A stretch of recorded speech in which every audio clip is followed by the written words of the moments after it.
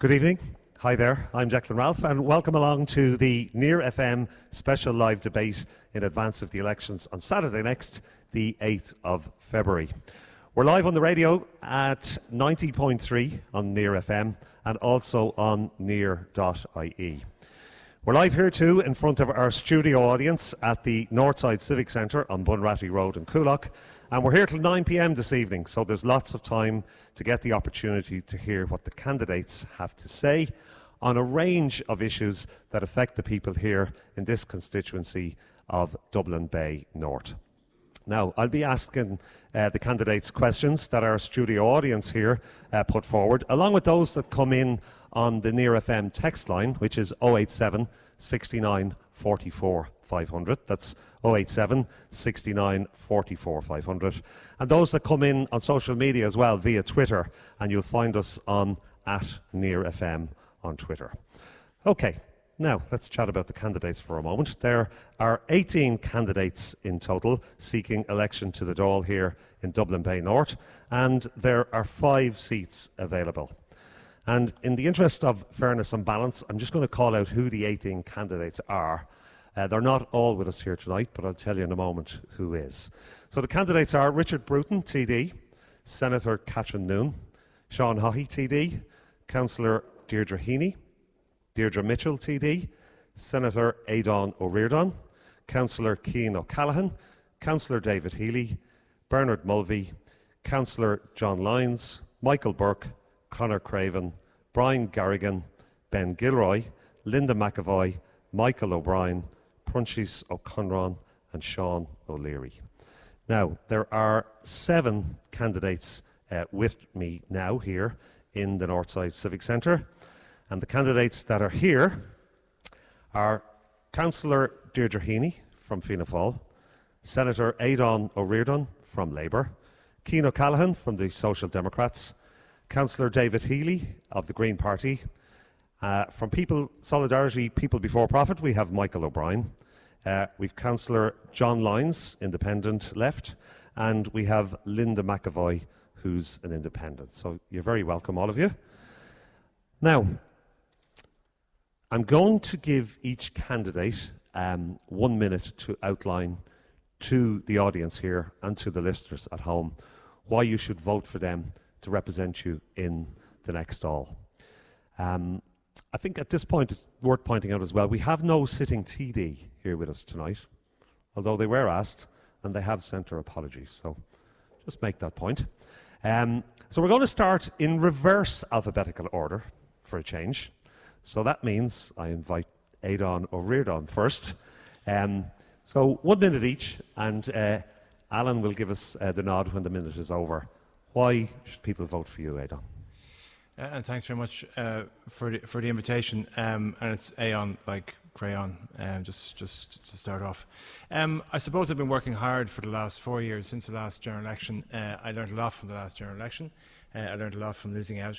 And I've worked very hard to regain people's trust. So I've been involved in a huge number of campaigns over that time. People will be familiar with what we've tried to do in Protect St Anne's Park. They'll be familiar in the successful campaign to save Donaghmede Library. They'll be familiar with what I've been doing in terms of autism services here locally and working with people to try and get the state and get public services to work for them. I try to do positive politics. I don't try to criticise others.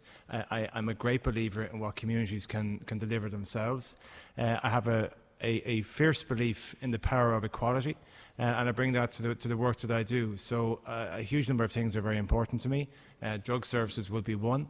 And in this particular geographical area, we know that we have massive challenges in terms of housing, in terms of homelessness, and in terms of drug services, and also in terms of crime and policing. And I believe that collectively working together, we can find the solutions. Okay. Thanks, Aon, and apologies for getting the name wrong. Cian, you're up next. Cian O'Callaghan of the Social Democrats. And thanks very much for the invite along. As a councillor for the last 10 years, I have experience working with people in communities and seeing firsthand how a lot of decisions made at a government level impact on us. So one of the things I want to highlight is that here in the north side of Dublin, we have higher waiting lists than anywhere else in the country for children, for example, who need to get a psychological assessment, for older people who need home help hours. And this is something that hasn't been highlighted or campaigned on by our existing representatives for this constituency over the last 10 years.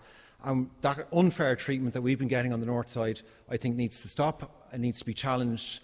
And that's one of the things that I want to bring to representation for Dublin Bay North if I'm elected.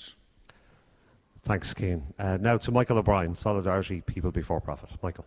Hi there. I'm a socialist and trade union activist for the last 28 years and a former Dublin City Councillor for this area. I think from Solidarity People Before Profit's point of view, we want to challenge the big claims that are made by the government about the recovery. If we're having a recovery, it's a recovery of a certain type. It's one where there's growing inequality and catastrophic failures on a range of public service issues, healthcare, childcare, but most of all on housing. And I think what a lot of people want to see, it's evidenced in the opinion polls, is a complete change from what we've had over the preceding decades. I would like to see a left government, but if a left government isn't available to us after this election, I think that it is important that we have a strong radical left component, the likes of which we have had over the preceding 5 years, because they connected with people power type campaigns like the water charges movement and repeal have themselves been very big drivers for change in this country, and I think we need to replicate those type of movements around the other issues that I've cited, healthcare and housing in particular. So I want to play my role in that in the course of this election. Thank you. Thanks, Michael. Okay, independent candidate Linda McAvoy. Good evening, everyone. My name is Linda McAvoy and I'm running for Dublin Bay North in the general election as an independent. I'm from Clontarf. My family have been there since the 1950s. I'm a qualified solicitor and I'm also passionate about patient safety within the Health Service Executive. I have been the primary care manager of my mother's care for the last 8 years and have been battling the HSE and their legal representatives in a most serious case since 2012. I have seen firsthand and experienced the bullying, the harassment, the intimidation that ordinary families go through when trying to obtain the best care for their loved ones within the community. The attitude seems to be that if you are a problem, they simply want you to take that problem away. On a wider national scale, I am gravely concerned about the increasing democratic deficit. There are large numbers of voters who feel they have no voice and are too afraid to exercise that voice. Thank you. Thanks, Linda. We move on now to Councillor John Lyons. John. Yeah, good evening, and just to first commend Near FM once again for affording us this opportunity to meet and discuss the issues pertinent to people in this general election. I think you've been consistent in that. I've been a city councillor here in Dublin City, representing this area for the past 6 years, and I think in that time there's been a 300% increase in homelessness each and every month in the council chamber and City Hall. Cross-party, people would wave their hands up in the air and bemoan the fact that things are getting worse. But when it came to the crunch, and when we talk about those of us on the left, I'm as a socialist interested in societal change, structural change. When we propose radical plans to use public land for public and affordable housing, we're told we can't do it. It's not feasible, it's not realistic, we have to do with whatever national government says. I think people are fed up of that conservative approach to politics. I think people are fed up in general with politics. On the doorsteps and in the opinion polls, you're seeing a firm rejection of Fine Gael and Fianna Fáil, the two parties who've dominated the Irish state since its foundation, propped up over the years by the smaller parties of Labour, the Greens and the Progressive Democrats. They want to see real change, and I think I want to play a part in that. I believe in collective action, bring about people power campaigns, bring about that real change, particularly when it comes to housing and health. Okay. People are really suffering out there, and John, that's a result of the policies of the main parties. Councillor Deirdre Heaney. Deirdre. Thank you. I have a particular interest in carers, animal welfare and crime prevention measures. I have a particular interest in carers who care for loved ones in the home. Since about 2012-2013, I've come across a huge amount of people who are completely isolated in their own homes, looking after loved ones, particularly loved ones who are living with dementia. I have worked, I suppose, really hard at local city council level and have gotten the support of Owen Keegan, our chief executive, around some initiatives that I have progressed around caring for dementia. I think that as a society we hugely undervalue carers and the caring professions, nurses, doctors, teachers, all different types of carers. A couple of people that I called to just today answer the door and they say, I'm just the carer, I'm just the childminder. It's a reflection of what society, I suppose, thinks of the importance of carers. I think there's a huge benefit to society if we would just acknowledge, resource and pay people in caring professions what they duly deserve. Thanks, Deirdre. Councillor Deirdre Heaney of Fianna Fáil. To the Green Party now, Councillor David Healy. David. Okay. Thank you. We're in a climate and biodiversity emergency. The Dáil has recognised this, and we are standing for election on the basis that we have 10 years in which to take radical action for the future of the planet, for ourselves, our own children, for future generations. We need a rapid transition towards sustainability, and that's not just a challenge, it's also an opportunity. It's an opportunity for better public health in particular, and better quality of life. So we need to change our transport systems to facilitate walking, cycling and shift to public transport. We need to retrofit almost every house in the country. And these are part of the big challenges. We also, particularly in Dublin, need a system of large-scale public cost rental housing in order to solve the housing crisis and homelessness crisis in our city. Okay, thanks to Councillor David Healy from the Green Party. So we'll get underway with the questions now. And just to say to the candidates that I can't ask all of you every question, but we will be fair in terms of the distribution of questions over the course of the programme. So I'm going to begin with, I suppose, something that's a national issue, but also a local issue, and that is of violent crime and drug-related crime, which unfortunately has visited our doorstep here in Dublin Bay North over the recent past. And we're going to start with Michael O'Brien from Solidarity People Before Profit. Michael, what would you do if you're elected? What would you do to address this situation? Well, I think the first thing to acknowledge is that the so-called war on drugs has been an absolute and utter failure. It was former President Richard Nixon, I think, who coined the phrase. But this thing of a law and order approach to try and deal with the problems of addiction in Irish society and all Western societies just has proven an absolute failure. And I think I would take my inspiration from the more healthcare-centred and harm reduction approach that we've seen in Portugal, coupled with the idea of tackling this situation by destroying and taking away the market from the big dealers through whether it's controlled availability of opiate or opiate substitutes, taken under supervision in a harm reduction environment, and any other radical measures like that would actually destroy the market, alleviate the problems of crime that are associated with whether it's petty crime or major crime to go with it as well. But I think my own political organisation arrived at that conclusion, I'd say 25 years ago. I'd say it was very much ahead of the curve. It would have gone against the grain, where I think people's default instinct would have been for the more law and order kind of head-on approach to try and deal with the problem. But I think people are definitely coming around that we have to tackle this in a different way than has been the case. Okay. Deirdre Heaney, Fianna Fáil, just ask you the same question.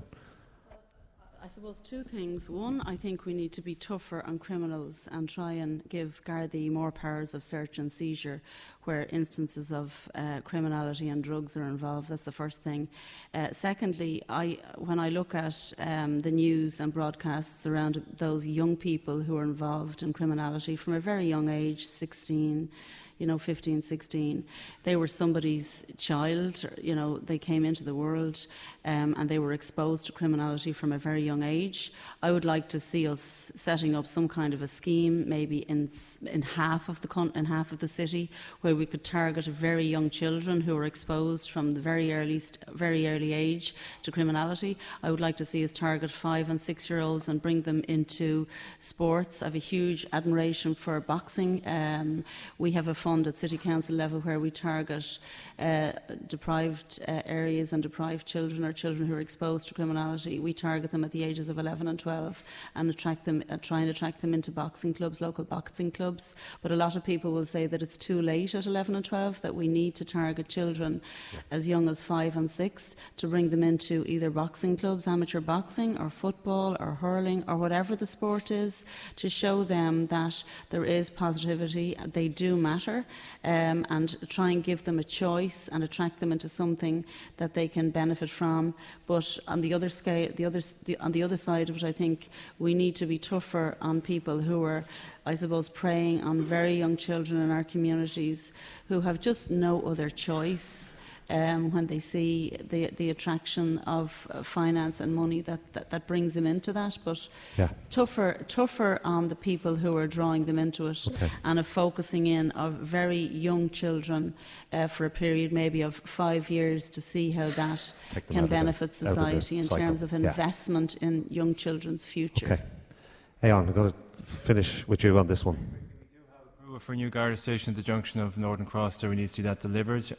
Secondly, I've been calling for the last year for a Northside Task Force, just like the North Inner City, which will do what has been suggested here, but also resource things like Preparing for Life, Spear 17, things just as Deirdre just touched on there, Glyn Boxing Club, who are based in Paws in Raheny. I've gone to visit them. They've lost half the children that are involved in that boxing club because of travelling. That's the sort of thing we need to be investing in. And thirdly, to agree with Michael, we need to change drug policy. As a former drug minister, I led the charge for the injecting centre in the city centre. But we need to realise that 70% of the drug convictions or the drug cases in our courts are for possession for personal use. Most of the drug convictions are people who are in addiction. That's a huge waste of resources that should be spent on targeting the criminal gangs and the people who are making money out of this. So when we talk about decriminalisation, we're not talking about decriminalisation of the drugs, we're talking about decriminalisation of the individual. And we have to switch those resources to make sure that somebody in addiction is dealt with, not in the courtroom but in the health service, and somebody who is making vast amounts of money out of this misery, they're the ones that the guards are targeting. Okay, I'm going to go to the audience now, Donny, for a question. And we have a question that came in earlier from Conor Craven, who's also an independent candidate in this constituency as well. And Conor, he's down at the back there. That's him there, the red jumper, Donny. And we're just going to... I have the question here, actually. Will I ask it, Conor? Yeah, save you running around there.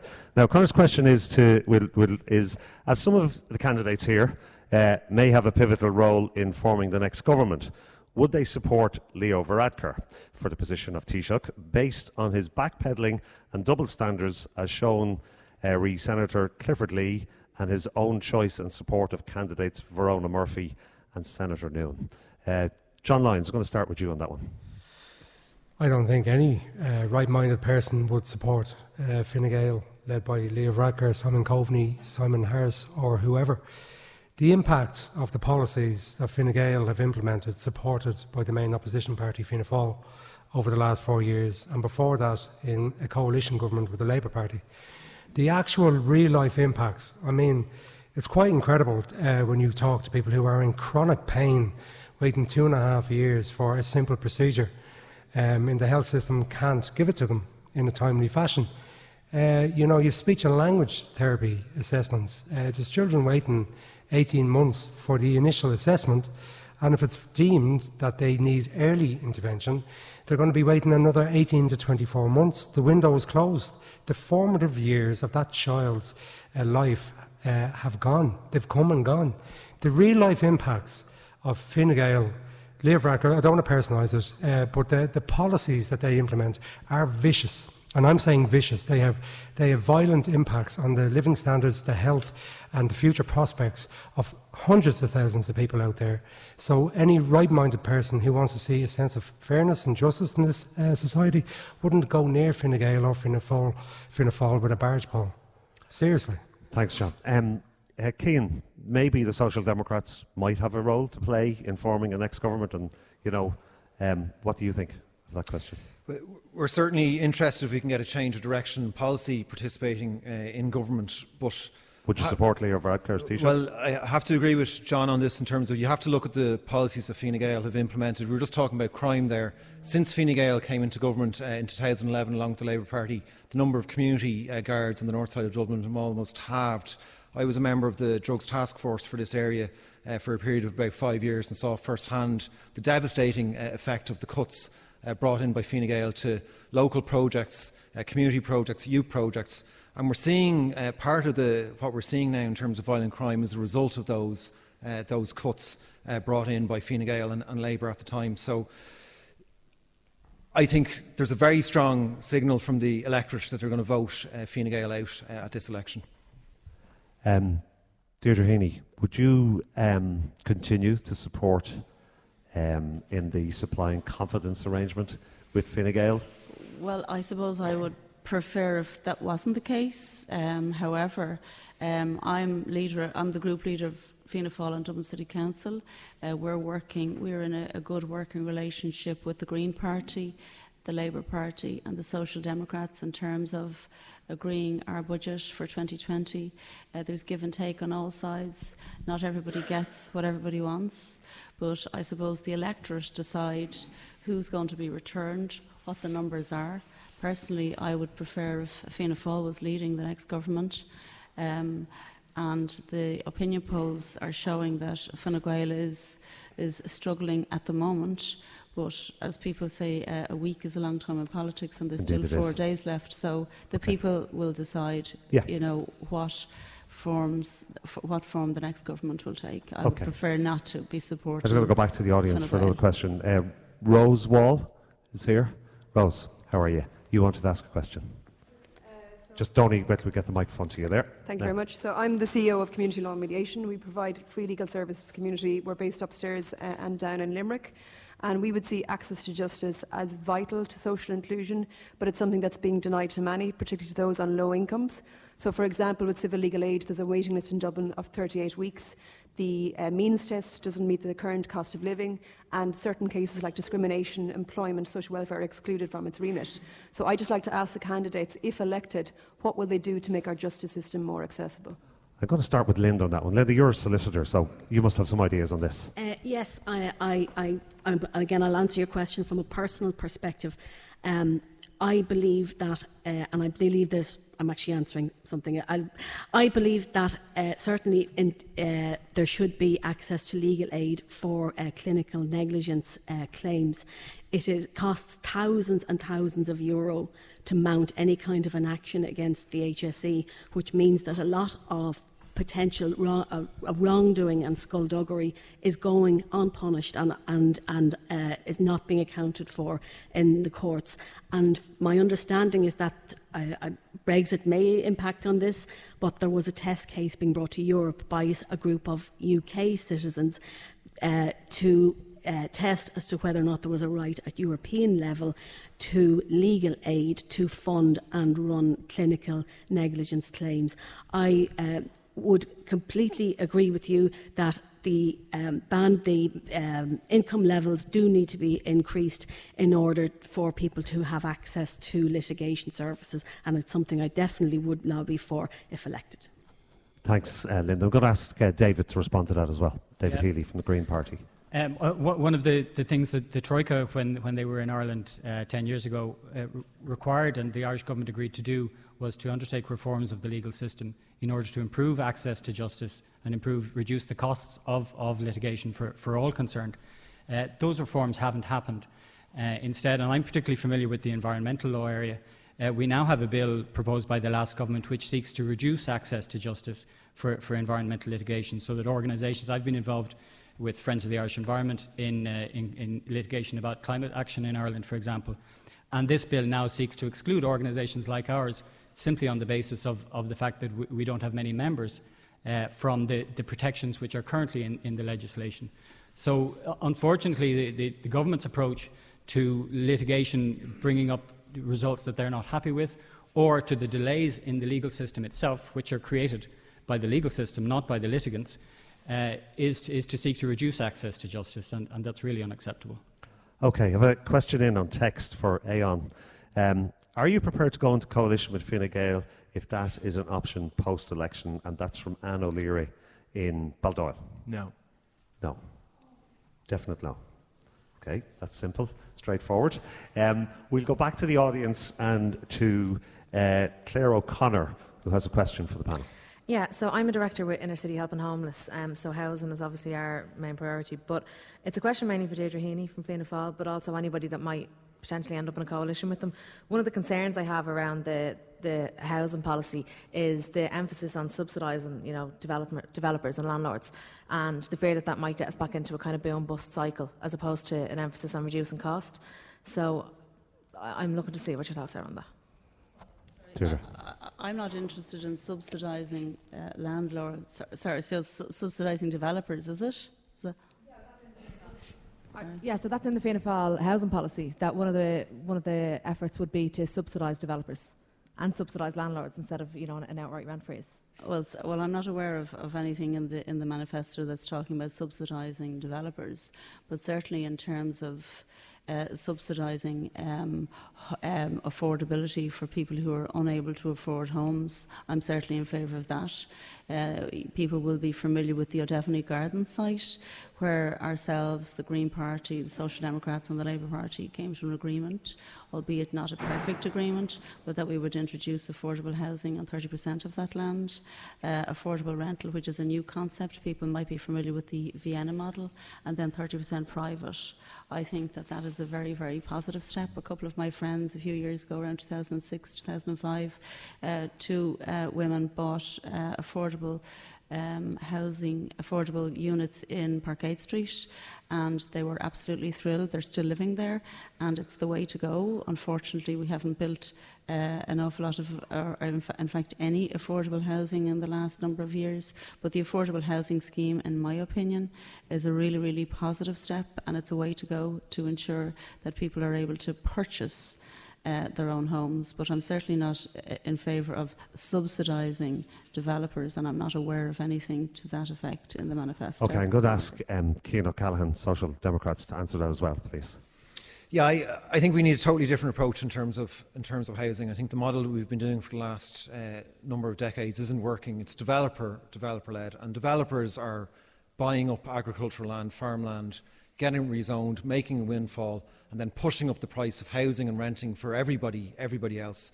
So we need to be moving towards what is done in countries like the Netherlands, where the state is involved in building up public land banks, and that brings on stream a whole range of housing options for people, including real affordable purchase and real affordable rents. It takes pressure off people in society, whether you're looking to buy or rent, and it takes speculation out of the equation.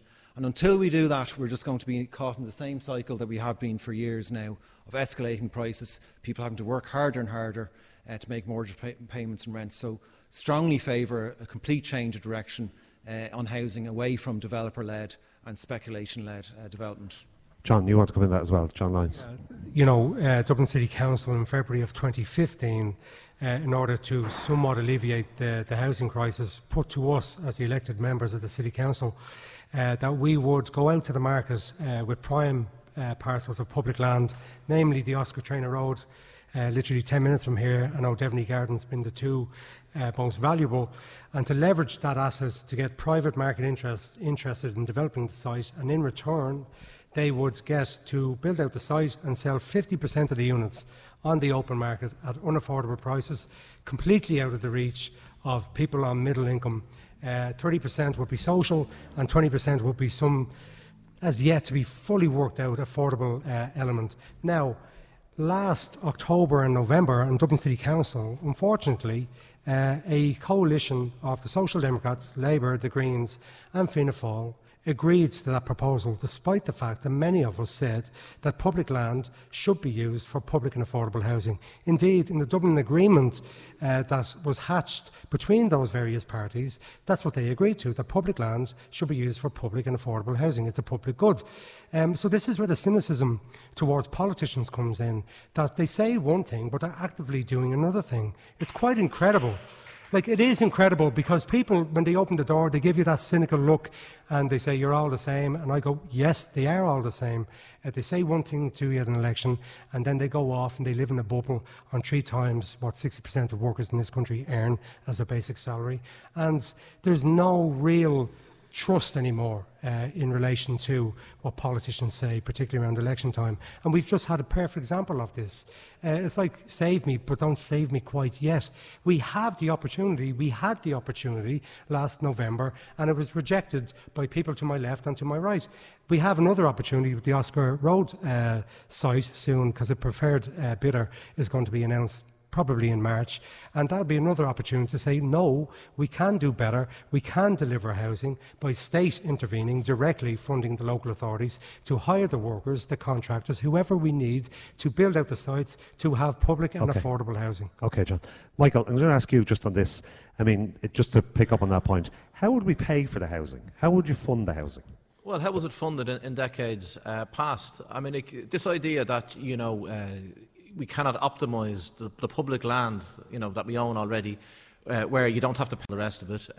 The Quantity Surveyors Association of Ireland have estimated that you could deliver a 3-bedroom unit for in the region of 180 to 200 grand, and obviously if you're building to scale, you can keep those costs down. Dr. Rory Hearn in Maynooth University worked out that in terms of what the government and future governments may be willing to hand out to landlords in the form of HAP, over a 15-year period, you could actually build vast quantities of public housing, whereas at the end of that 15-year period, if we stay on the track that we're on, we'll be no further along in terms of public housing provision, but we'll have a lot of very wealthy landlords. Now, we've had a very acute housing crisis for the last 7 years, I would say, in the sense that that's when you had the phenomenon of the new homeless, spikes in rental costs and so on. And the mantra from the previous Fine Gael Labour government, then with the current outgoing government that we've had, is that in the right conditions, with the right nudge measures, that the market will provide. Now, I think that Fine Gael and Fianna Fáil are intimately wedded to landlord and developer interests. A third of Fianna Fáil and Fine Gael TDs are landlords. And frankly, if we're going to address the housing and accommodation crisis in this state through mass public house building, strict rent controls and a ban on economic evictions, those measures will not only resolve the housing crisis, but they will actually hurt the profits of landlords, they will hurt the profits of developers. And that's why the main Conservative parties in this country are offering basically at best incremental change, private housing delivered at a piecemeal basis that's beyond the reach of most working people. That's why we have a locked out generation of 500,000 young adults, 20s, 30s, sometimes early 40s, stuck with their folks because they can't get on with life, because the obstacles in front of them are insurmountable. Thanks, Michael. It's obviously one of the key issues of the election is housing, and it's obviously a key social issue as well. I'm going to move on. Aidan, I just want to ask you, Aidan, you've been a TD before, and you've been in power, you've been a minister. What would you say lessons you learned from the time you were in there? And if you're elected this time, what would you do differently? I think the lessons from government is that when somebody says something can't be done, that often isn't the case. If the political will is there, if it's important enough, then whatever needs to be done can be done. The lesson also for government is also to listen to opposition. I think most of the things that have been achieved, the big social changes in Ireland over the last 5-6 years, the things that we've actually all on this panel, many of us achieved together, because many of us were canvassing together, for example, in the Repeal the 8 referendum or marriage equality referendum, is actually when you pull aside your party colours, if you have something that you really feel passionately about, and to achieve together. So if you're in government and opposition come in with a sound idea which is ethical and has people at the centre of it, not to dismiss it just because it came from the opposition. And I think that's something that government needs to learn. Most of the things I managed to achieve when I was the Minister of State was with the support of people in the opposition. And I think everybody in politics, regardless of their political party, genuinely has a decent end in mind. Most people anyway, I would suggest, and that's the biggest thing I learned. Okay, thanks, Aon. Donny, we have another question from the audience. Hi, my name is Pauline O'Shaughnessy. I'm chairperson of NCU CLG, which deals with unemployed people in the area. I have actively and singularly campaigned against the overbuild on the Chivra site. I was also at the briefing sessions to do what's going up on the Oscar Traynor Road. And my question is, when any of you get back into government, or your party gets into government, when are you going to rescind the decision by the government to give developers approval to build high density once they go over 101 units without consulting the people in the area in a a real and meaningful way, and not just give the developers this carte blanche to intensify the density of population in this area when there is no resources to meet the need that will arise, such as schools, hospitals, doctors, Gardaí, transport, and the infrastructure of the roads around it not being able to cope with that density. Okay, good question. I suppose one of the dilemmas is that, we need more housing.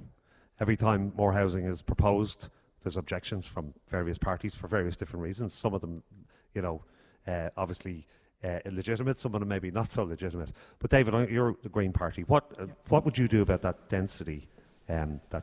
So I think the core problem that Pauline is referring to is the strategic housing development provision. We have county development plans and city development plans which go through an extensive and detailed process of public consultation and of democratic decision making by the council. And in those plans, we set, as councillors, the conditions which have to be complied with by the planning system. And what the government has done in relation to large-scale housing developments is basically said, we're not going through that system, we're not going through the local authority at all, it's going to go straight to Bord Pleanála. And so normally, when a planning application comes in on a large site, you'll get a planning application and you'll get the public input at that stage. You'll get further information being sought by the council, including on the basis of the knowledge that they've gained from the community's submissions, and then you'll get a decision by the council. And when the further information comes in, the community will get another opportunity to respond to that details. Then a decision is made and the community has an opportunity to appeal it to Bord Pleanála. The strategic housing development process is a single application straight to Bord Pleanála. There's discussion in advance between the developer, the council and Bord Pleanála, which is all in secret. The community is cut out. And then you just get one opportunity to engage. And the result of that is that many details which would be fixed in a proper planning application aren't fixed at all in these. And that is then, of course, leading to judicial reviews of the cases. We have one in Howth, for example, which has been judicially reviewed, and that's led to the developer making a second application with a completely different access route. Looking at the access route that was granted the first time, the second time around, that's marked as the worst of the three options, and the council is saying, what the best one was. So that's a small detail, but there are many other aspects of it, and one of the core things that's affected is the restrictions put by the councillors, just in terms of the local impacts, the sunlight impacts on neighbouring buildings, the impacts on views, the impacts on local amenities. And I'm not opposed to higher density development. I think in a lot of this area we do need higher density, but it needs to be done. That doesn't mean that we ignore the rest of the planning conditions, the rest of the implications that development has in a community. Linda, I've got to come to you on that as well. Certainly, on Bord Pleanála, just to echo what David said, on Bord Pleanála certainly seems to be a law unto its own self, and in respect of many decisions that it makes, it's contradicting its own inspectors' reports. And I believe, David, I think you referred to it earlier, I believe the legislation you're referring to is the Housing and Planning Act 2019, which seeks to now limit and restrict the ability of a citizen or organisations to initiate the judicial review proceedings against on Bord Pleanála, and all the court can examine is the process whereby on Bord Pleanála made the decision. The court doesn't have any jurisdiction into the merits of that decision. So I think we are in big trouble on this issue, and furthermore, which I don't think it's been referred to yet, a lot of these new developments that are now springing up, you see the development just after Clongriffin and before Portmarnock, a real eyesore in my opinion, and another development in Raheny, and I'm aware of the development in Coolock that Pauline was referring to, but I'm not sure of in detail what the purpose of that will be. But these blocks are being constructed, and in some cases they are being purchased by one investment company who are then moving in and renting all of the units out. And one apartment block in Dublin Bay North, I believe, has been sold to one tech company for their employees. So this is, and additionally, I am seeing cases of second-hand homes being purchased by the same companies. We could have a serious contraction of supply if this is not addressed now. Okay, I'm going to finish on housing with a word from Aon. The SHD legislation is a disaster. It's anti-democratic. It's caused a problem in St Anne's, it caused a problem in Hope at the Bailey Court site, and it's caused a problem in Chivers. Just to explain Chivers, the councillors here rezoned the Chivers because they were mindful of the need for housing, and they did the right thing in rezoning that site. Developers said it would be 350 homes, and the councillors went with that. But of course, typically, the developer then comes in, puts in an application for 495 units in 10-storey blocks. Not only that, but the SHD is going to get worse. And by the way, the two judicial reviews in St Anne's and Hope were successful. So obviously there's something seriously wrong with what's happening in Borpinala. But as has been said earlier, it's going to get worse, because government are now saying that if you're going to be a company, which people sometimes form themselves into companies in order to indemnify themselves, you have to be in situ for 3 years, and you have to have 100 members. So you're ripping up the entire rule book, you're handing it to developers, and communities are left wondering, what kind of input do we have? We are building basically a new town in the Northern Fringe. There's going to be 50,000 people living there. And I'm all in favour of accommodation and housing and high quality housing.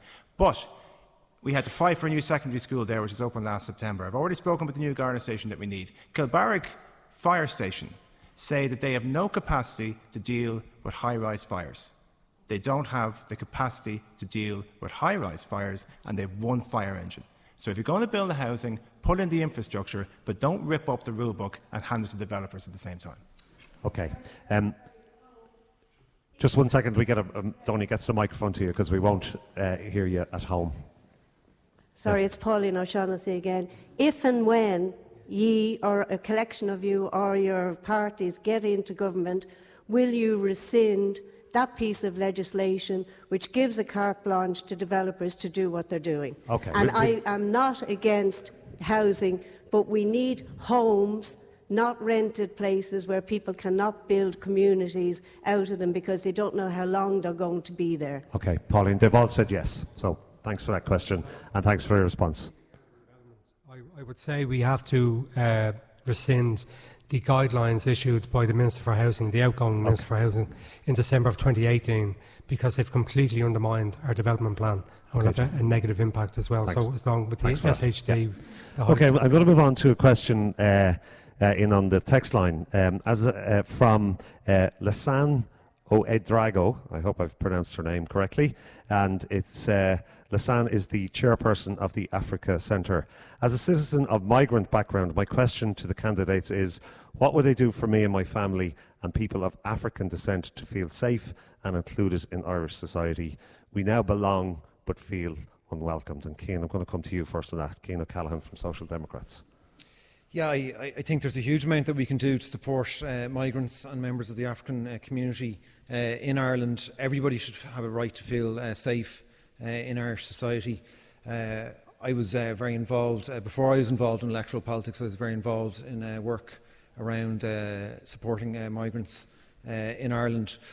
So, I mean, one of the things that strikes me that needs to be done is people who are living here, working here for a long amount of time, and we encounter this in the election, we're meeting them on the doorsteps, they could be living here, paying tax, contributing to society for 10 years, they don't have a vote in these elections. So I would favour for long-term residents here to have a vote in general elections so that they have a full say. It's quite, when you meet people on the doors, it's almost embarrassing when they're like saying to you, well, you know, I've been living here for 15 years, but I don't have a say in these elections, and they're obviously interested. So that's one of the things that I would like to see us do, to give migrants who are long-term resident in Ireland more of a say in decision-making in Ireland. And what do you think you could do to help them make them feel safer?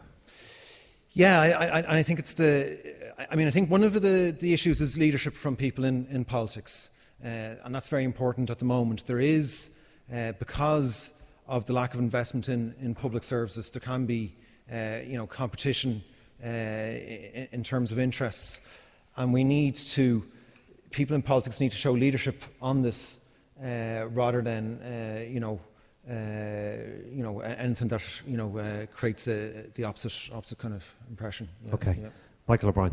Yeah, I would add to that any gains that are made in terms of public housing, gains that are made in terms of workers' rights are gains that will benefit Irish and migrant communities alike. But I think the other thing as well is that we just have to acknowledge, although thankfully it's not represented here tonight at the debate, that there is a cohort of candidates right across the state who've taken their cue from Peter Casey in the presidential elections, who are seeking precisely to mimic, what we've seen across in Britain and continental Europe, and try and build a base for far-right and racist politics in this country.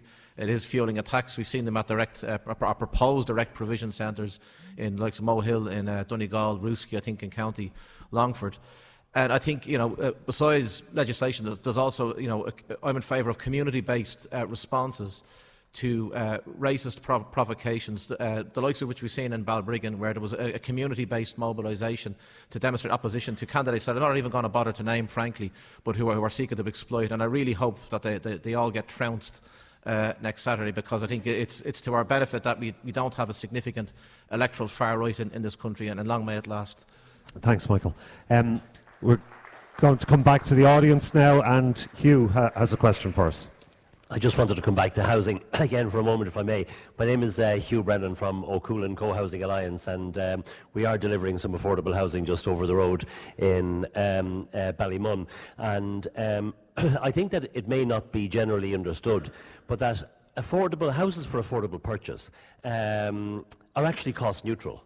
So we look to get the land at a heavily reduced price from the local authority, and we look for them to waive the development levies. And that's what Dublin City Council are doing, and in fairness to them, they are supporting us. But for every house that we sell, 50,000 of that goes back to the Exchequer through the likes of VAT, PAYE, PRSI, stamp duty, and all of that. So it is actually cost neutral. It's not actually costing the state anything. And I just would love for the prospective TDs to actually be aware of that. And then if you also look at affordable rental not only is cost neutral, affordable rental makes a contribution towards the Exchequer over time. Because over the first 25 years you pay back your capital, then you have the asset, but your rent doesn't decrease, and you're building up your asset. And then the final element to the whole public housing debate is social rental. But in our country, unfortunately, we have this false barrier where that if you're earning, say, up to around 40,000, you're entitled to social housing. If you're earning above that, you just drop. You're entitled to nothing. I would remove that completely, that false barrier.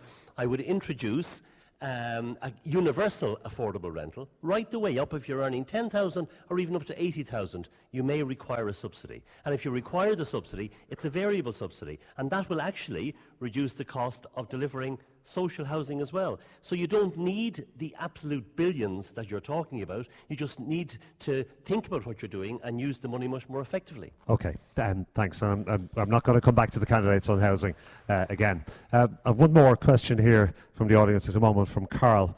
And Carl, you want to ask the candidates a question as well. Thank you. Hello. Just to see all the candidates. My name is Carl Tour. I'm the CEO and Clinical Director of Northside Counselling Service. And for those of you who don't know, it's just 2 minutes down the road. Just some background. Northside Counselling Service has serviced this community for over 30 years. We have provided over 100,000 counselling hours at a donation basis only. There's no cost. Every year we provide 4,000 counselling hours. We've also trained 200 people to become professional accredited counsellors. Most of them local, most of them women, and most of them have got into employment. We're very likely to close. The Troika was mentioned. Our funding was cut by 50%. It has never been restored. The only reason we're still open is because we did run that professional counselling course. We built up small amounts of reserves. To replace us would cost the state, if they were to run it themselves, over 600,000. I'm signing our service level agreement with the HSE on Wednesday for 30,000. I have a question. Oh, by the way, when there was the major economic crash, Northside councillors shouldered a lot of the services that were the hospitals, etc., closed down. and Northside councillors are shouldering a lot of the trauma in the community right now. Nobody has asked, do we need any help?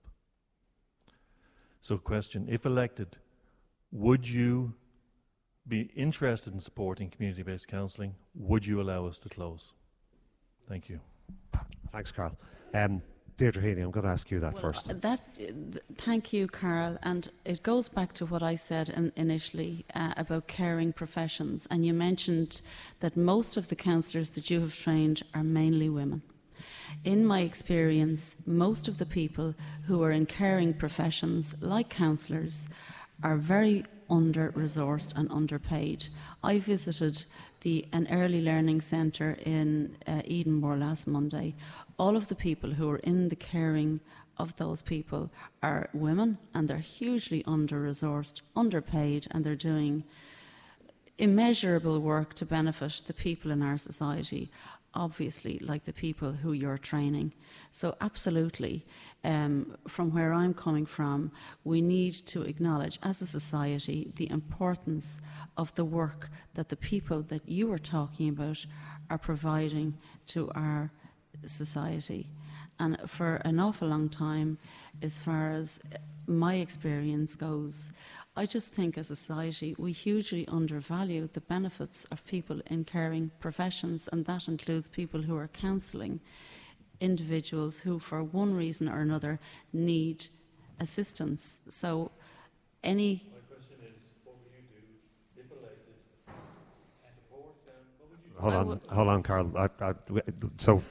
Carl wants to know, what will you do? I would absolutely, try and fund and lobby for funding and resources for people in that situation. I think we have an answer there. Linda, what would you do specifically? I'll keep this very short, and it may be controversial, but I'm going to say it regardless. We've seen a 20 million cut in funding for disability services. We're seeing lengthy waiting lists in this area for speech and language therapy, with 200,000 children waiting for therapy services nationwide, and well over 2,400 in this area. I'm going to say it, we're paying $5.5 billion a year to non-governmental organisations in this country. It needs to be looked at. We need to see which organisations are delivering, which aren't, and the ones that are directly servicing the immediate health and welfare needs of citizens need to be prioritised from that pool now. Okay, Aon, would you fund it if you get back in? Of course I would, and I think we need to talk about the nature of trauma, the nature of pain, and the nature of what you're dealing with day in, day out, and properly acknowledge it. There's been a huge amount of trauma caused over the last 10 years. People talk to me about homelessness. I don't think there's any... people sometimes think that the answer to homelessness is just building homes. It is, but it's also, there's a huge amount of trauma that's been built up in the child if you spend a period in homelessness. It's going to come out in years to come. I will say this much though, please don't listen to anybody who says you can fund these services and reduce your taxes. Please don't listen to a snake oil salesman of a politician who comes to your door and says, I'm going to reduce your tax, I'm going to reduce your income tax, your USC, and by the way, I can also resource housing, health, education, counselling services, because it just cannot be done. Now, there are people on this panel who are willing to say, we will not do that. We will not stand on your doorstep and say, I'm going to reduce your tax, and I'm also going to spend on stuff.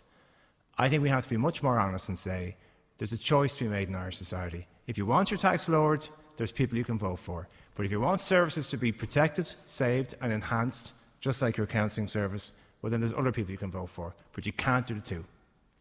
Okay, we've just about a little over half an hour to go.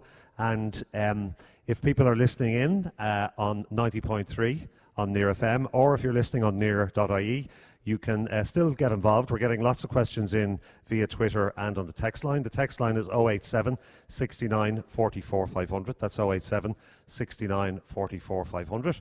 You'll get us on Twitter at Near FM, and we'd be delighted to take your question for the candidates. Donny, we have another question there from our studio audience here in Hi, the my Civic name Centre. is Anthony Keegan here. I'm here on behalf of the families of the Stardust disaster. I'm a bit disappointed that none of the sitting TDs are here tonight, but that doesn't surprise me. They will knock at your door, they promise the sun, moon and stars, and then they let you down. That's the political will. But I want to ask the panel here a question. If they are elected to Dáil Éireann, right, can they give a pledge? One, to ensure that the new inquest into the Stardust fire will be human rights compliant, to uphold the commitment of the previous government that all necessary resources will be made available to the coroner for the new inquest, and to work with the Justice for the 48 Relatives group to ensure that their voices are heard at all stages of this process.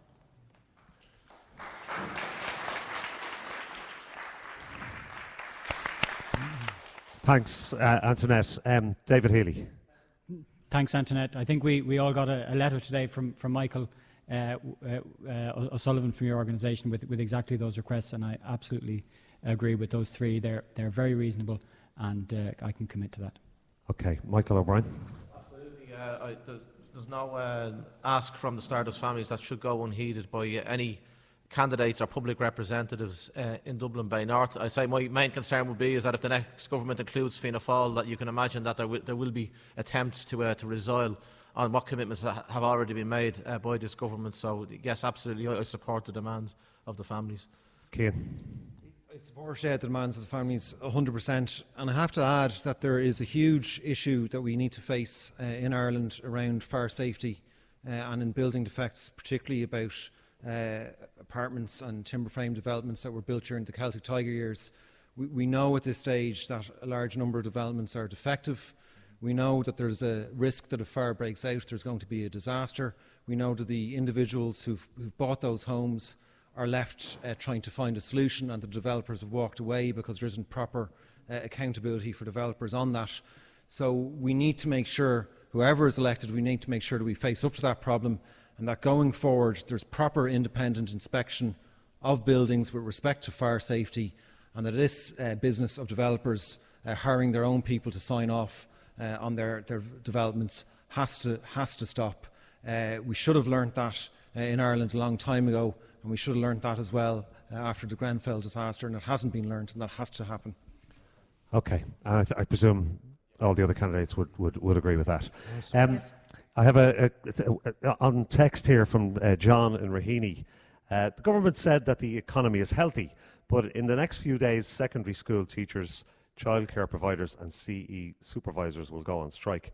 What would you do to ensure that the wealth filters down to the ordinary citizens? I'm going to start with Linda McAvoy on that, independent.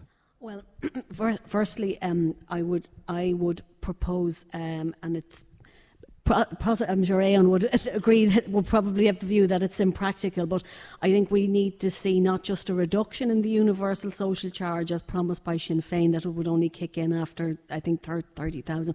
We need to work towards abolishing that particular tax altogether. It was brought in when the bailout deal was done with the Troika. We now need to see, I think the successive governments have become reliant on that particular charge, and it cripples low-income earners.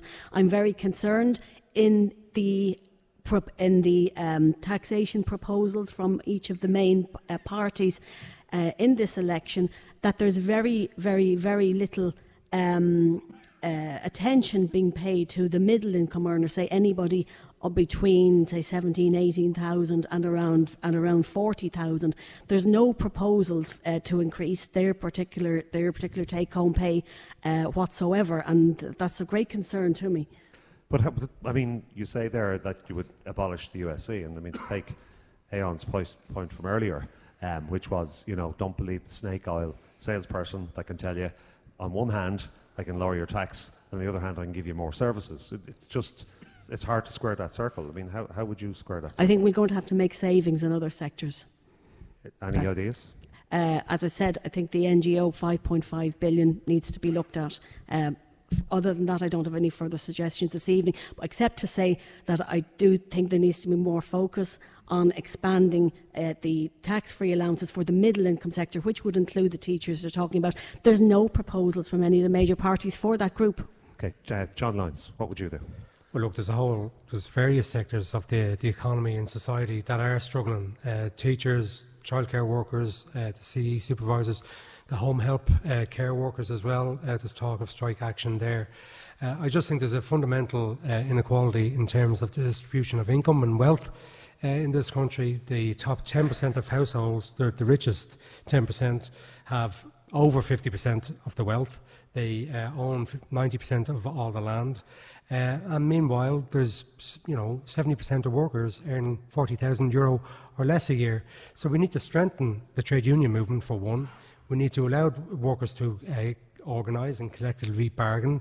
I think that way you will see workers' pay increase and actually fight back against the imbalance that we currently have, which is in complete and utter favour of capital over labour, to the point where the two minions of capital, Fine Gael and Fianna Fáil, but Fianna Fáil are right now, or were up until recently, using public money to launch a legal case against the European Commission's finding that the Apple Corporation owes us €14 billion in back taxes. You can't make this stuff up.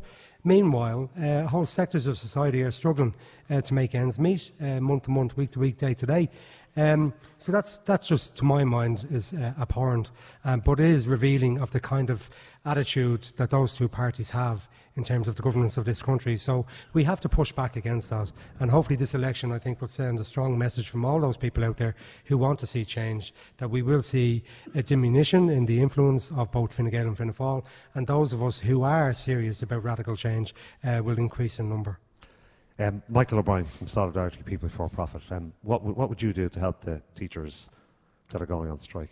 Well, I think I'm glad workers' rights has come up as a topic at last. I mean, I think that there's a massive cost of living crisis experienced by low and middle income workers. That what's been on offer in the so-called recovery phase has been typically low single-digit pay rises year on year, which don't meet the accommodation, childcare costs, and all the rest of it. I think a particular injustice was done to public service workers in the course of the crisis, starting with the pension levy, two-tier pay, which is what's bringing the teachers out tomorrow, as well as the universal social charge, which affected all workers, which was introduced, don't forget, as a temporary employment levy, I think it was called at the time. I mean, unfortunately, the parameters of the debate about where we get the money from need to be broadened. There is enormous wealth and economic activity in Irish society which is untaxed or undertaxed and never really features properly in the national discourse. Corporation profits, financial transactions, employers' PRSI contributions, for example, which in Ireland are among the lowest in the Western world. I mean, there is wealth there, obviously retained wealth of the millionaires. We know that the 17 billionaires in Ireland, like the spend on public services as a percentage of GDP in Ireland is far, far lower than Western European comparators, and yet it's always back to the PAYE taxpayer sector. So I firmly believe that workers have the right to force the pace of real pay increases, public and private sector workers. So I wish the teachers tomorrow all the best. And by the way, the recruitment and retention crisis we're experiencing, not just in education but in healthcare as well, is intimately linked to all the impositions that were placed upon public sector workers. So we all, as users of public services, health and education, have a real stake in the success of the teachers and childcare workers who are going out protesting on Wednesday. Thanks, Michael. Sorry. Aon, I just want to ask you, I have another question in here from Debbie in Beaumont. Debbie says she was checking the electoral register online and wasn't there, though she was registered and voted in the last local elections. And I found out this has happened to other people in the area as well. What would you do if elected to guarantee that everyone is entitled to their vote and not randomly unregistered? Can that actually happen, or how does that happen? I did hear about that before. I mean, the problem is that we have a system where local authorities are in charge of the electoral register, and that can change. Their practices can change from local authority to local authority. In this constituency, you have two different local authorities. You have Fingal County Council, you have Dublin City Council. So if her mandate has been taken away from her, that's a very serious situation. So she should definitely go and check the register.ie. She may be on the supplementary register, but I think a tightening up of a register is needed. But I would also suggest something along the line of what Cian has said about people who are here a long time. But we definitely need to talk about those people who are Irish citizens who live abroad or live in the north, who need to have their franchise respected in order to participate in democracy here. I think if you've been forced away from this country because of various different reasons, economically or otherwise, or if you live in the northern part of this country, you should be able to vote in presidential elections, you should be able to vote in referenda at the very least. And there is a proposal to change our constitution to facilitate that, and we would absolutely support that. Okay, two questions in one on Twitter. Local elections, it's the same register we're using. She doesn't seem to be there. Two questions on text, one on Twitter, to do with abortion services. So, Deirdre, I'll ask you, as soon as I'm here beside you, would you support further liberalisation of Ireland's abortion laws, for example, increasing the 12-week limit on a woman's right to choose? No, I wouldn't. Okay, Linda? No, I wouldn't either, and that's one of the issues that I have heard raised in my canvassing, even though I came to the election in quite short notice. It has been raised. I have been asked that several times. Would I? I wouldn't. I'm not a staunch pro-life of the extreme wing, but the answer to would I is no. Yeah. David Healy from the Green Party. What would your position be? No, I wouldn't. My party may take a different view when it comes to the discussion. So we may have discussions about whether I abstain or exactly how it's handled. But we don't have ourselves a policy seeking further liberalisation. Okay. And the other question is, would the candidates vote to remove the 3-day wait period before a woman can access abortion care? John? I think anyone who needs to access an abortion should be able to do it without any barriers whatsoever. So, indeed, remove the 3-day. There are other issues in terms of just accessing healthcare more generally, but women's full reproductive rights have to be respected and enhanced in the years to come. And we are going to have a review within the next 2 years. So we need to ensure that we have as many pro-choice candidates elected as possible, because the repeal campaign was a significant social movement and it achieved the removal of that odious 8th Amendment from the Constitution, but the work is yet to begin really to ensure. We have to be on constant watch because we've seen the rollback in many other countries, so we have to be vigilant in this regard. Michael O'Brien. Yeah, the repeal of the 8th Amendment was a massive conquest for women and pregnant people in this country, but yet there were still vestiges of paternalism in how the law has been framed, particularly the 3-day waiting period.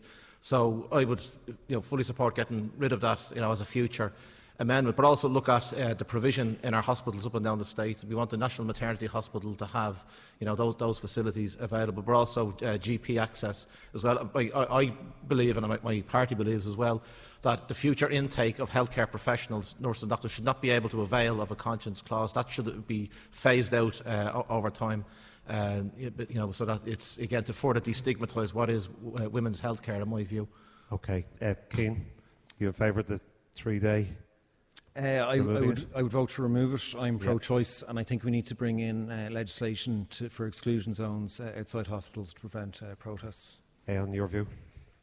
I would agree. I'd be a little bit taken aback by some of the comments. I mean, if we have a Fianna Fáil government which is supported by the Green Party, in this instance, we will possibly have a re-emergence of a battle over this, even though the people have very explicitly stated their views on it. These things are hard won. These changes are hard won. And they were hard won very recently. Now, I'm quite happy for people to change their minds in certain situations and for their views to be reformed. I remember Roisin Shortall didn't support the X-Case legislation because she had a pro-life point of view at that time, and she's since changed her view. So we need politics to allow the capacity for people to change their position, and I'm all for that. But I would caution people that if this is important to you, important to your family, important to your daughter, or to your wife, or to anybody you love in your life, don't throw away what was hard won by supporting potentially a government that's going to roll back on it. Okay, we're going back to the audience, and Donny, you've got a question there as well. Hey, Margot Hannon from the Save Cushla campaign. The largest respite centre in Ireland was closed before Christmas, with a capacity and a demand for up to 10,000 bed nights for people with disabilities. It is the second respite centre closed in recent months by a Section 39 organisation, namely Irish Wheelchair Association. There are more than 640,000 people with disabilities who are voters nationally, and this number is rising, while respite supply has decreased by 16,317 bed nights in 2020, according to the HSE National Service Plan. Family carers save the state $10 billion per year without adequate respite. What are your policies on the introduction of legislation to provide a statutory basis for home care, namely urgently giving full-time carers a right to a carer's needs assessment and 20 days respite each year? Okay, I'm going to start with Cian on that. Cian O'Callaghan. Yeah, and firstly, I mean, just to say, I myself and Social Democrats fully support a disability rights, a rights-based approach to disability and to care, and which includes home care. So we fully support that. I take particular issue with what Linda was talking about earlier about the money being spent on Section 39 community and voluntary organisations. The reality in this country at the moment now is that if it wasn't for what was done by the voluntary sector, for Section 39 organisations, disability organisations and all the rest, we would have no services at all for people who need support. The problem actually is that those services are effectively being provided for the state on the cheap. We need to be putting more into them, and we need more state-based service rather than relying on the community and voluntary sector. So there's nothing strikes you stronger than when you're meeting people in the doors and they're telling you about the care that they give their family members, but that they are absolutely struggling to get any respite at all, often so they can spend some time with their other children, and they're looking just for a little bit of support and they're not getting it. So we need to be investing more in, and it needs to be on a rights-based approach. I've got to go to Councillor David Healy, Green Party, on the same question. I mean, it's coming back to exactly the same issue that Carl was referring to. And I think we do need to recognise the work done by the community organisations, the voluntary organisations. I think we need to recognise that often they do the work better than many state organisations, simply because of the way they have come from the grassroots, the way that they know the needs that they're responding to. And I think it's quite obvious. You know, Cian said it was done on the cheap. I mean, it's a lot more cost effective in many times than when the state kind of takes over providing the services. That's not to say that there's not need for some oversight and that every organisation is perfect. But I don't think we should, under any circumstance, say that there's a problem that these quangos are getting all this money. There isn't. They're doing an excellent job for the most part, and they should be funded much better. And, you know, the Cushla Centre, the respite care, the counselling services, they're the kind of examples of the services which we know how badly they're needed. And we know the impact then when the funding isn't made available.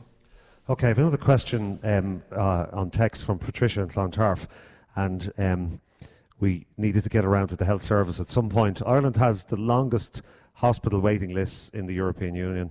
What would you do if elected to solve that?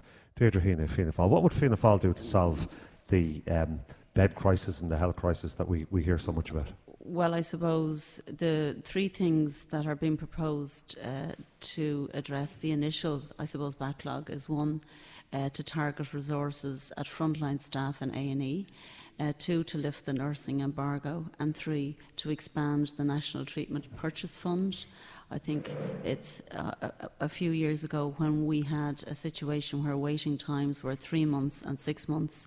Waiting times now for elective surgeries and elective procedures are 18 months and 24 months. So I suppose the initial proposals are to increase the National Treatment Purchase Fund so it will ease those huge waiting lists. I have come across a lot of people over the last 2.5, 3 weeks where children in particular and young adults are waiting for up to 18 months to get an appointment for elective surgeries and for elective procedures. So the initial, plan is to do those three things. Michael, would you use the the Purchase Treatment Fund as a way to do it? We heard this on the Virgin TV debate last Thursday. Micheál Martin banging on about the National Treatment Purchase Fund, which was introduced by, I think, the Fianna Fáil PD government.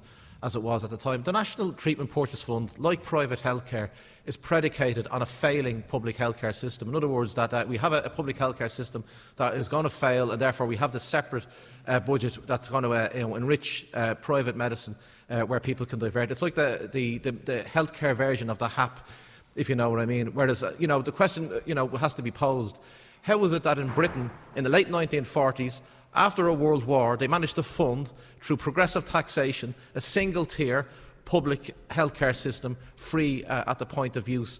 And they never outlawed private medicine in Britain in the late 1940s when the NHS was created, but there was a realisation, even amongst the better off, that they weren't able to obtain anything privately that couldn't be obtained publicly. And here we are 70 years later in Ireland with this hybrid system of a failing public system, replete with long waits in accident and emergency, waiting lists for multiple years, and private medicine, which many people, against their better judgment, are pushed into taking out, and the National Treatment Purchase Fund, which Fianna Fáil still thinks is a great thing. I don't think it's a great thing. Linda, do you think it's a great thing? Well, I think just to answer the question, you can't clear waiting lists, and you can't solve the trolley crisis unless you look at the very end of the chain, and we need significant investment in post-acute rehabilitation facilities and community-based clinical facilities. Some of them were built and they have rooms which are actually signs on them saying physiotherapy, occupational therapy, speech therapy, and there's broken furniture lying in them. If patients at the end of the chain are treated in the way in which the facilities were set up for, they're going to go into home care or into long-term care or go home or be cured much, much quicker. That's not happening. As long as you're not clear, and there are many patients in the post-acute facilities that are languishing there for 12 months or more, who need treatment and who need rehabilitation, and then they're stuck there and there's nowhere for them to go. You have to clear the end as well as the start and the middle. It can't just be looking at any one part of the chain. You must look at the end as well. Okay, you're listening to Near FM, our special live debate in advance of the elections on Saturday next, the 8th of February. We're live on the radio, 90.3 Near FM, and also online at near.ie. And we're here till 9 p.m. And we also have a live studio audience here at the Northside Civic Centre on Bunratty Road in Coolock. And we're just going to go to the audience now, and Donny has another gentleman with a question. Yes, I've been around for quite a lot of general elections, quite a few of them, and this is the most promising one I have seen yet. We're being promised everything, but nobody seems to recognise the elephant in the room as a state pension. It was sanitised from the old age pension, and it's going to affect nearly everybody here, sooner or later. Now, we've been promised this, that and the other. We know it's not sustainable at the present rate. It takes 6 people working to support the social welfare system. In 10 or 20 years' time, it may be down to 2. Now, how are you going to fund the state pension? Okay, that question also actually came in on text from Mary in Priorswood as well. Ayan, how are we going to fund the state pension when we all need it? Yeah, well, I've already spoken about the taxation base, and if we start believing people who want to erode the taxation base, well, then we have to expect that services won't be able to provide it, or they won't be able to provide for our future needs. There are people who are saying we want to abolish the USC, which would cost $4 billion. The crisis that was caused here 10 years ago was, yes, it was bank related, but only about 16% of our debt is bank related. Most of it is because we were taxing at an unsustainable rate on taxation, a taxation base that wasn't sustainable, and it collapsed. Currently, we are over-reliant on corporation tax. And yet still in this election, any amount of political parties will tell you that we don't need USC, we don't need property tax, a carbon tax is wrong, etc., etc., etc. Now, taxation is not popular. I know people don't like it, and often it can be perceived to be unfair and can be unfair. But things have to be paid for, and the future has to be paid for. So our view on the pension age, and I believe we were the first party to say it last November, 66. We don't believe it should be introduced to 67 or 68, but I'm not going to sit here and tell you that we can get rid of all these taxation measures and invest in the future or the present, because, as I said already, we can't. Okay, Aidan, I want to ask David Healy that question as well. I mean, at the moment we have kind of very complicated and parallel systems. We've contributory pensions and we have non-contributory pensions. Social Justice Ireland recommends that we move towards a universal pension system. We would like to see that as part of a universal basic income, so that there is one approach to support, and that it's a universal support, so that the basic income approach says that everybody gets a basic income, and then that would be at a higher level at pension age. Socially, I think that's the kind of commitment that we need, not to try to break up society into different elements and fund them separately, and to put people through means testing and various other competing conditions. And we need to make a commitment to funding that. Our preference for funding, and where increased funding is needed, is for taxation on resources and a site value tax on land, and that would be on all land, including the undeveloped land, zoned land, and that should bring in a substantial amount of money, because as it stands, our property tax only affects householders and businesses and doesn't affect people who hold land empty. Okay, David. Cian O'Callaghan, I'm going to ask you the same question. What's the Social Democrats' position on pensions? Yeah, well, just a couple of points there to make. So, firstly, just to say absolutely in what David was talking there about universal pension, and in terms of private pensions, there is something that needs to be done there, because at the moment, people in private pensions, you're paying out a huge amount in fees that the funds are taking out of your pension. So, having a state scheme for you to contribute to instead, to reduce the fees being taken out, is definitely a way to go. In terms of the pension age, we're supporting the Stop 67 campaign that SIP2 have running, so to keep it at the current age. We think the contracts need to be aligned with when people actually retire, so this business of people being forced to stop working at 65 and having no provision or having to sign on, that needs to go. Also, I was talking to someone the other night who is forced in his job to finish work at 60, and he would like to be able to work for longer just to be able to build up some income. So we need to be supporting people in terms of flexibility who are in jobs where they would be able to work, they want to work longer and they're not able to. But it's absolutely, as Aon said, that we can't be supporting different services and pensions if we're going down the cutting tax route. That does not work. And one of the most irresponsible things that some of the parties have been doing over the years is promising effectively tax cuts and increases in current spending out of our corporation tax receipts. That's not sustainable. We don't know when they're going to run out. They should only be used for investing in infrastructure, which then is a way of us guaranteeing a good economic return for us into the future.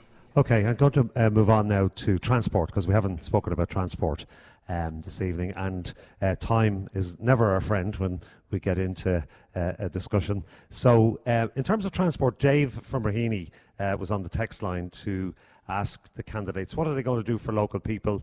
He says darts southbound every morning are packed. New housing developments obviously adding to the strain on the transport, he says. So what will candidates do for local people? John Lyons, what would you do? Yeah, like you're seeing this right across the city at the moment in terms of planning applications and some of the issues that were raised earlier with the strategic housing development. The big concern when you attend any of the local meetings is in relation to traffic. I mean, it's quite incredible. The roads are just so congested. So we need to have a modal shift out of the car and into public transportation. We really do, because because house prices in the city are extortionate, people are moving further and further away to Drogheda, Mullingar, the south of Cavan, for instance. A lot of people are dependent upon their car because the transportation system over the decades really hasn't been adequately funded. So we have to fund it properly. I would suggest as a start that we at least increase the Dublin bus fleet by 150 back up to where it was in 2009, and that we do introduce for pedestrian and cycling safe infrastructure, and that we spend 20% of the transportation budget on that. We need to get people walking, cycling, taking public transport, because this modal dependency on the car is just completely unsustainable. It's so harmful to the environment in terms of our CO2 emissions, and we have to grasp it because it's impacting people's lives in so many different ways. So again, it's like everything else here, the public health system, community counselling, housing, everything needs to be, we need to prioritise what are the major issues affecting society and adequately fund them. Thanks, and transportation is a key element of that. Thanks a million. David Healy, the Greens, I'm sure, have some views on transport. Yeah, absolutely. And in fact, I'm glad to see that entirely aligned with what John has said. We have a situation where a lot of people are driving on trips which they would rather take by public transport if we had the public transport system that we need in the city. And one of the key issues there is the integration of the bus routes, the bus with the train routes, and then the provision of adequate capacity. We also have a situation where a lot of people are driving their children to school because they're afraid to let them walk and cycle to school on their own because of the walking and cycling conditions that we've created in this city over decades. We have good examples for how to change those situations. We only have to go a couple of 100 miles to the Netherlands to see a society in which, children cycling to school is absolutely the norm, and the idea of driving your children to school is very strange. The difference that would make in Dublin is enormous, but it would also be a difference for people themselves cycling everywhere and obviously using an improved public transport system. They're the changes which not only benefit people directly in terms of time spent in congestion, not only reduce our greenhouse gas emissions enormously, but also have an enormous public health benefit. Our biggest public health problem is a lack of activity, and the consequences that the health service is seeing in that are massive. And then the air pollution, to add into that. So the benefits are enormous all the way around if we do this right. Okay, we're almost out of time, so I'm going to take one final question from the audience. Hello, my name is Patrick Marks. I'm a retired building worker. In the 60s, there was great fanfare that the building workers, we were the only building workers in Europe to get a pension. I had to retire when I was 73. When I became 65, because when the building went down in the 90s, I was doing just jobbing around. When I went to get my pension over the construction I was told I wasn't entitled to the money I paid in. I paid 25 years into a pension. But Tom Gormley came down and said, we can't give you're not entitled to that money because you were out of it for the year. We were only told when it was brought in that your next of kin would get the pension, your next of kin. Whether it was your partner or your wife, they would only get some of what you paid in. That's one of the things I'm glad the Stardust thing was mentioned because I was going to mention that myself. I want to talk to Adrian Lloyd just for a minute. You were talking about St. Anne's. When who gave the pitches to St. Paul's, the first place, and they have it all barred up for themselves. That was all private. That was all belonged to the public. Do you know they're going to privatise the pitch and puck, the Hartree Golf down there in the new year, for a private company to come in and run it? When senior citizens was able to go down there and play under 12 and you didn't have to pay, and there was a lot of senior citizens there only could play a few holes, and then they used to go home. At least they would get now. Now we have to go down. We were told there was going to be a fiver, and then because we kicked up a bit of a row, they said it's €4 now, but it'll be privatised after Christmas. Okay, thanks very much. Thanks for your comments. Okay, as is tradition on our election debates here, I finish up with a slightly light-hearted question, a slightly easier question. And those of you who've been here before would know this could mean anything. Okay, but this might give you a real insight into the candidates and might actually help you decide which one to vote for on Saturday. I'll start in alphabetical order, so I'll start that end, Aidan. I started with you at the start, right? Today, would you believe, is International Carrot Cake Day. So I want a quick answer from you all now, right? Yeah. What's your favourite bun and why? What's your favourite bun and why? Who wants to answer? Linda.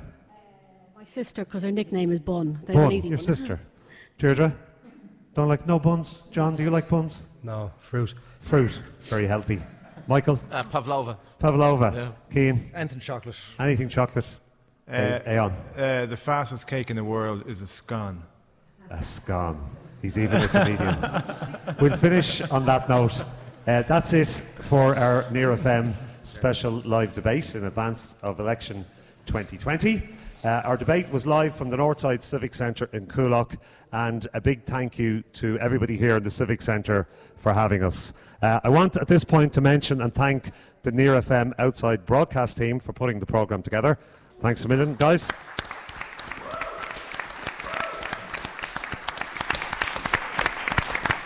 I also want to thank our live studio audience for asking great questions and for all of your contributions as well, and appreciate you taking the time to come. Finally, thanks to the candidates for coming as well and answering those questions, and for all of your contributions. Thanks, candidates. So finally, the election is on this Saturday, the 8th of February, and I hope that our debate will help you to choose who you want to represent you in the next Dáil. So thanks again to everybody here. Thanks for people listening online at 90.3 Near FM and at near.ie. I'm Declan Ralph, and I'll see you soon on the radio. Bye for now. Bye-bye.